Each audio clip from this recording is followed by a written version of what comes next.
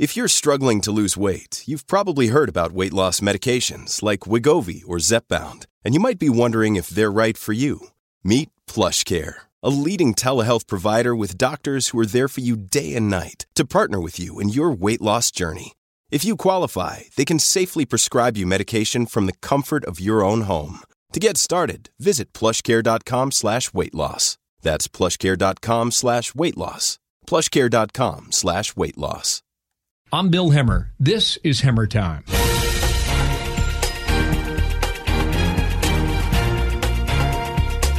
Ali Mokdad, welcome to our program, and good day to you, sir. Thank you. Ali is with the University of Washington, officially as a professor out of Seattle. He's with the Health Metrics Sciences at the Institute for Health Metrics and Evaluation. He's the Chief Strategy Officer of Population Health.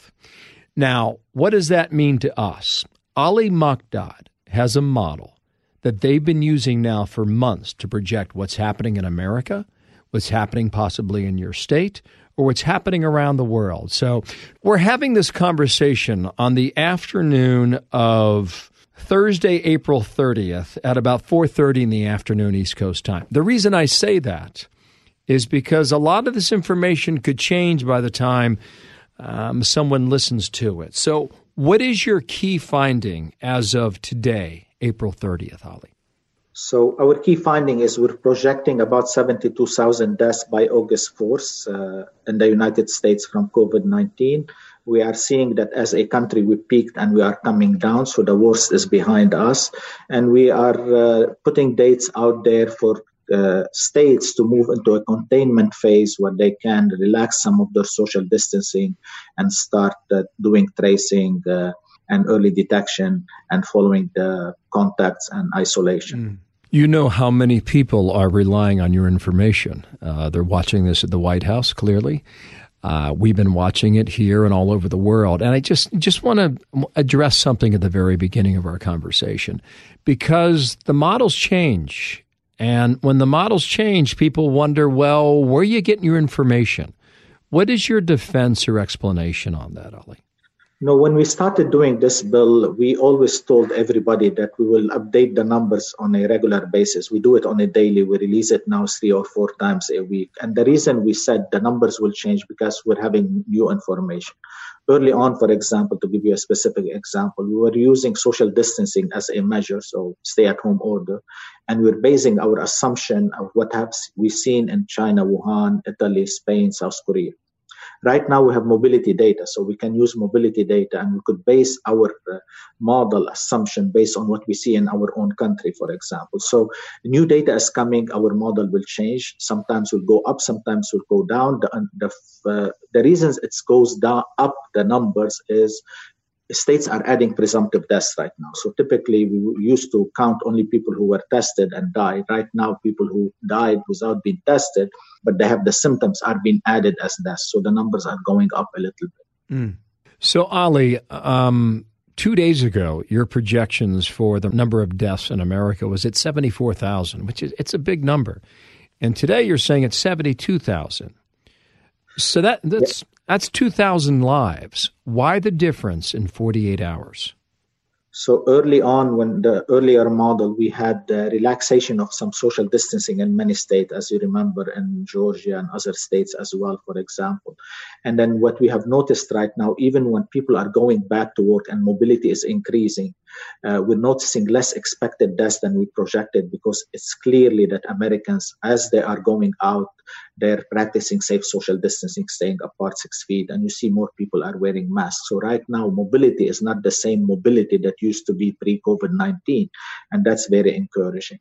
What does that tell you? People are listening, they're paying attention. What can you say about the level of tolerance that you're finding all across the country? Oh, Bill, I am impressed by how Americans have responded and how much each one of us has done to contain this virus. I've been here since 1986. I came here for higher education from Lebanon, and I never expected that so many Americans will stay at home based on advice from medical institutions. And we are seeing it, and we're seeing Americans, even when they go out, they're practicing safe distancing. So true heroes, and this what we are seeing, of course, are our medical staff that are dealing with the COVID-19. But truly, the American people as well have sacrificed and have put up with some messages. Sometimes it was confusing, but they stayed at home to help us to reduce the number of deaths and also to reduce the demand on our hospitals. So as you look at your model now, when does America win this war? America, in my opinion, America win when we don't have any mortality from COVID-19. Now, in the back of my mind... When would that be? Yeah, we're looking at it right now. It varies by state. We're looking at some states in May, some states in June. So we're very close, and we have sacrificed a lot to be here. We have to acknowledge that. Many people have died. These are loved ones.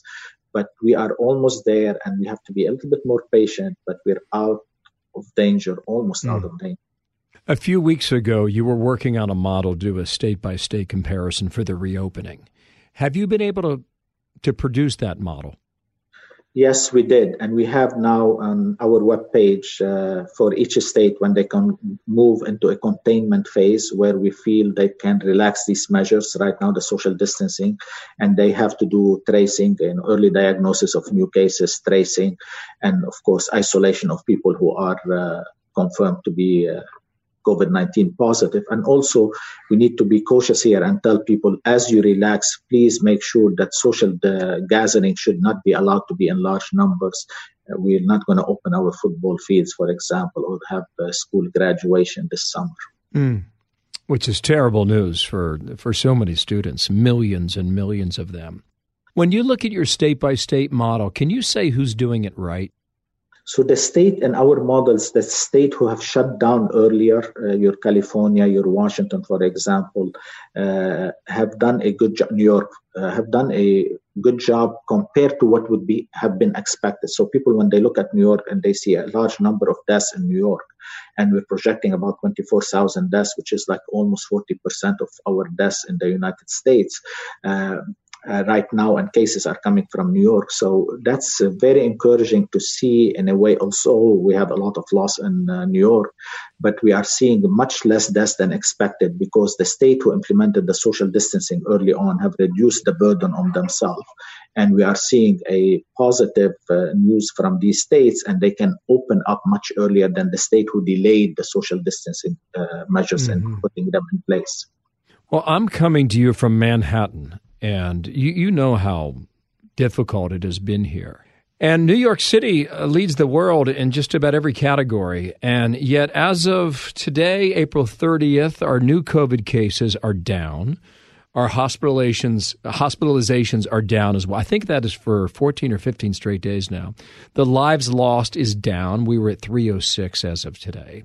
I think many people across the country are looking to New York to try and understand when New York can open again. Can you say when that day is as of now? Yes, right now we're looking at New York to be able to relax some of their measures by May 29th. And that based on 1 case per million, prevalent case per million, so they can detect that case, go after the contact. And then, of course, remember, we're very conservative here, Bill. So if a state like New York could come to us and say, no, I can do 3 per million, we can move that date earlier and so on. New York, we need to be very careful, Bill, when we compare New York to other states and to other countries in the world. That virus creeped in the U.S. before any of us knew, even the experts who've been doing this epidemic. And we had the virus way before we detected it and way before we were able to see it. That's one.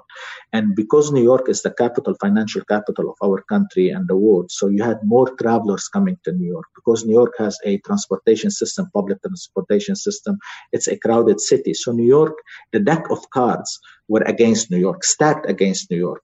And with all of this, New York, when you're looking now at 24,000 deaths, projected deaths by August 4th, the worst scenario would have been what to expect if we didn't do what we have done in New York. So a lot of things have went very well in New York at a high price, unfortunately. So you say May 29th. What are the guidelines or the parameters that New York has to meet in order to hit your projection 30 days from now? So New York has to contain practicing social distancing until May 29 and reduce the circulation of the virus. New York. Okay, I can tell you this.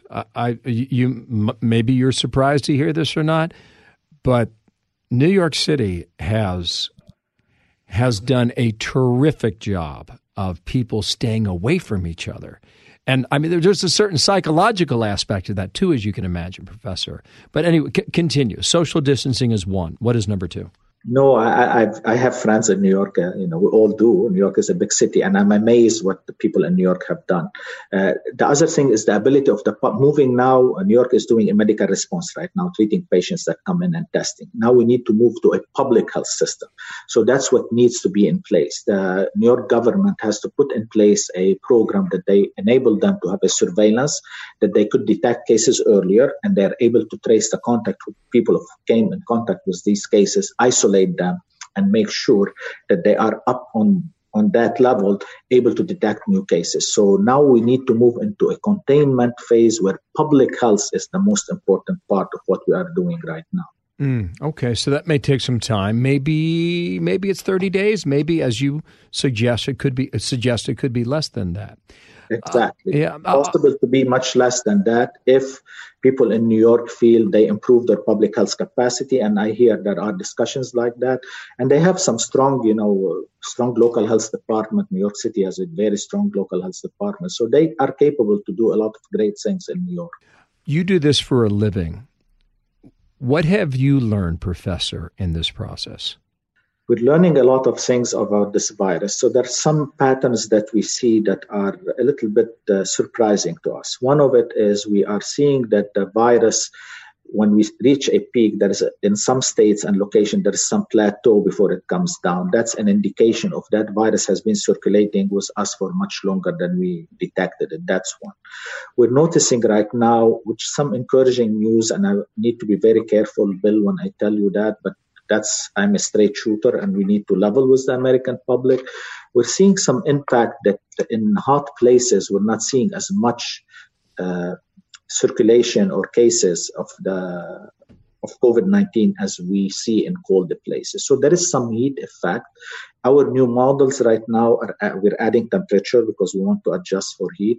It's not as big as we see in flu seasonality, but it is there, which is very encouraging for us all as Americans. Summer is coming back. It will be much more warmer, and hopefully the virus will be circulating less. So being patient a little bit more right now with such new information is very important. So you're saying there is a small effect due to heat. Can you say what that temperature is or what that range might be? No, we haven't. Remember, we were not adjusting for it early on. Now we are. The reason, let me explain why we're seeing it. So if you take only Louisiana because of Mardi Gras, and when you look at mobility in Mardi Gras, it went up. People were, because of Mardi Gras in New Orleans. But if you look at the southern state, Texas, Florida, with an older population in Florida, we would have expected more COVID-19 mortality and more COVID-19 spread. We are not seeing it. And when we start controlling for other things, what's happening here, heat is becoming as one of our variables that we are zooming on. But we don't see a big divide in cold and hot places like we would see with flu. The other thing, Bill, that's making us very conservative as we talk about heat is in countries where it is very warm, in Africa or in Pakistan or India right now, in Saudi Arabia, they're not doing as many tests as they should because all of us are lagging behind testing. In the US, we're doing a great job on testing, by the way. We're increasing our capacity. But we're not getting good information from developing countries about their capacity of detecting new cases so we can factor in the heat. But we see it. It is there, and we're adjusting for it right now. Okay, if I told you it was 61 degrees today in New York, but it was 79 degrees in Sarasota, Florida. So there's a range there of 18 degrees. Would that tell us very much as to how the virus could live or not in that variation? Yes. I mean, we can do in our models, we can pick a temperature and say above this, what's the circulation level going on from the new case detection, which is 3 weeks ago. Remember, temperature today will tell you about circulation of the virus today and mortality and detection 3 weeks later. So we have to play a catch-up game. We're lagged. So it's temperature in 1 month ago that what you see right now in New York happening, 1 month ago what you see now in Florida happening. So we have to go retrospectively and look at that. But yes, the temperature, a big gap in temperature is causing some less spread of the virus in hot areas. Ali, what did you think or what did you feel when you were cited by the White House continuously in a very public way? I mean, we're doing a good job, and we're trying to update our model. It makes us proud that we're at the University of Washington and at IHME, that we're doing something good for the country. And then now we're being involved, and we've been asked. The White House, by the way, we have a regular debriefing with the White House, and they give us very good insights, and we have done some changes in our model or some different scenario based on recommendation from the White House. We're now moving into discussing, Bill, how we can open the economy and how could let our state go back to normal. And we're working on some road map how we should do it. So if you allow me briefly, I'll tell you what we mean. Yes, please. So what we're looking right now, if you need to relax your social measurements and open businesses, look at it from a perspective of you and I when we were in college and we want to graduate. Say graduation is when we go back to the new normal. You want to focus on the courses that are required, and you want to take the prerequisite first. So how you could look at your economy, what to open first, to make sure what you open first will allow you to open the second phase. Remember, we're rolling our economy back in phases. So you have to do it strategically. The first one is we need to focus on our medical system. Many people have delayed their routine checkups, mammogram, colonoscopy. We want to bring them back. Some women delayed their prenatal care, vaccination. So we want to build our infrastructure and open up our hospitals and clinic in a safe manner and protect the people who are coming to us and our physicians as well. But we need to do this and prepare for the second wave when the second wave hits, and it seems there may be a second wave. Oh. The second part for us... May I pause you? When would a second wave occur on a calendar? If we're looking at seasonality right now, it seems with cold weather again. So sometimes in the regular flu season, we may have to deal with a flu and a COVID-19 if we don't have a vaccine for COVID-19. So you still think that's possible because that has been mentioned as a possibility? Yes, it is a possibility. And we, you and I talked about this before. It's better to plan for the worst and hopefully it doesn't come. That's good. Let's be in that position. Okay, you were saying number two. Keep going. Number two will be my food security as a country. We need to focus on that. Remember, some of the meat packing, like Smithfield food, we need to focus on our food security, and we need to make sure that the employee who make sure that we have food on our tables are the second priority. The third priority is our transportation. We need to have a safe transportation. People coming to pick or deliver, we're not spreading infection from one state to another. Our construction is very important. And next, state by state, again, your prerequisite course that will open the economy for the second one. You have a car manufacturing in your state. You want to make sure the parts company are working to feed into your car assembly, so you can open the car assembly soon after that. So that's the strategies that has to go state by state right now in order to relax our measures and open our economy in a safe way so we don't have a setback and we don't allow the virus to be circulating and we can have a second wave even right now. You're listening to Professor Ali Maqdad. This is Hemmer Time. More in a moment. Hey, folks, it's your man, Keyshawn Johnson, here to talk about Angie, formerly known as Angie's List. Your go-to home services, marketplace for getting all your jobs done well. Now you might be wondering, what exactly is Angie?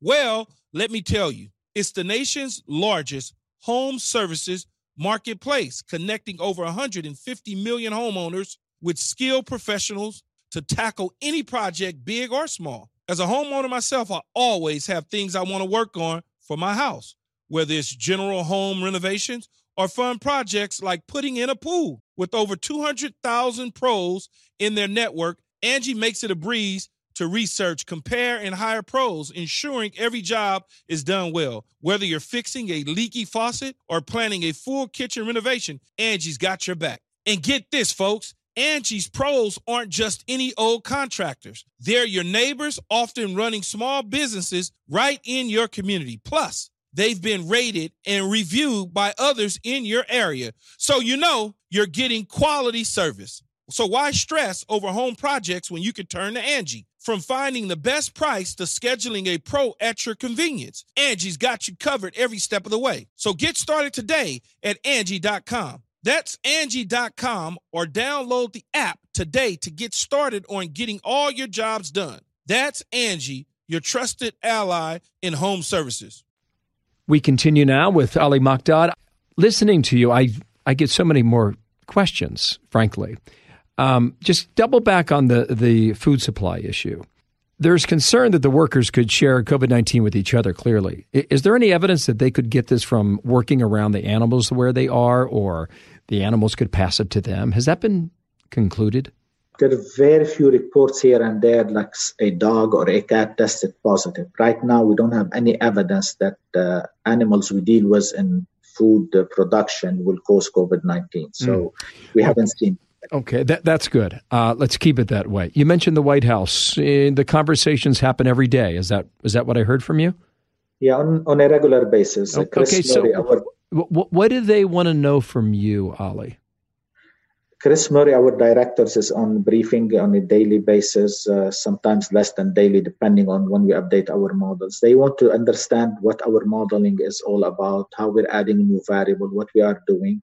They're very much interested in what-if scenarios. Now that we increase mobility, can we move from a mobility data to number of people circulating? Right now, our mobility, we have an index for mobility. Can we move to number of people that are moving out there? So 10,000 new people in Seattle moving about 20, 30. What are the alternative scenario of the virus circulating? They're giving us more data that we need in terms of what is available and what's coming up the supply chain. And they are asking for certain questions like, are you controlling for certain variables? And we are doing this. We're a scientific institution, of course, so we go by the science, but they have tremendous good feedback for us. And there's very smart people in that team. I mean, you know, Tony Fauci and Debbie Birx, Dr. Birx. So they are in close contact with us to know what we are doing and how we could provide the better information for policymakers. Yeah. Just a few more questions, Ali, and I really am grateful for your time. You've heard about the studies this past week with the drug remdesivir. Apparently it has shown some promise in some of these clinical trials. How would the success of that drug change your model? So once we have a drug, we will account for it. Right now, the trial that you mentioned showed not that much effect on mortality. It's much less, but not significant, statistically significant. But 1 or 2%, was it significant or not? It's something we would like to take right now. So it's very promising. But it showed a very strong significance in terms of bed days and how many beds you are in the hospital. And that's very good and encouraging because right now we are so concerned about our ventilators and ICU. So if we have a drug that will limit the patient duration on one of these and cut down the oxygen burn rate that we need in the hospital, this is very encouraging news. So this will change what we are doing by adding an effect for it when it comes to our patient, and we reduce the mortality. We call it in modeling, without getting into statistic, a prior. So we could give our model a prior, say, when this drug is introduced, there'll be a decline in mortality, let's say by 1 or 2%. We take it from that clinical trial, and the number of projected deaths will go down because now we have a drug for it. Okay, so we'll take it as she comes with regard to that. Final question, if there's anything else you want to share, please. Today there was some exciting news. I mean, you and I, Bill, have talked before. I'm a very optimistic person, and I'm encouraged by what I see right now and the data coming to us. Today, the encouraging news was coming from the vaccination front and the vaccine development front. Remember, when we do a vaccine, we do clinical trial, different phases of the clinical trial, then it goes to production. What I heard from different people that the production has already started for some of these vaccines, even if we don't know they will be effective or not, basically cutting the time, if one of them turns to be effective, cutting the time for when they will be available and we can give them to people. So this is very encouraging news. Tells you that the American resilience is working and we are going ahead and beyond what we need to do and preempting what we can do, which is very good and encouraging. I love your attitude. Just last question from me. Have you been able to, maybe this is inside of your ability to answer, maybe it's out, maybe it's not. Have you been able to consider how our behavior will change? The behavior after COVID-19, until we have a vaccine and we know much about this virus, all of us are going to change. I told you, I come from a culture we kiss when we see each other. We're not going to be doing this. All of us will be wearing masks or gloves in public transportation or on planes. So the new normal will be different until we are secure. And I think Americans are wise by doing so in order to avoid the return of this virus. I think you might be impressed by the response you get from coast to coast. Ali, thank you for your time, Professor. Good luck to you. I know you've got a big job. Thank you for sharing your information with us. Thank you. My pleasure, Bill. Take care and be safe. Bye. You bet. Shukran. Afwan. Bye. Thank you. Ali Maqdad, Professor, University of Washington. I'm Bill Hemmer. This is Hemmer Time.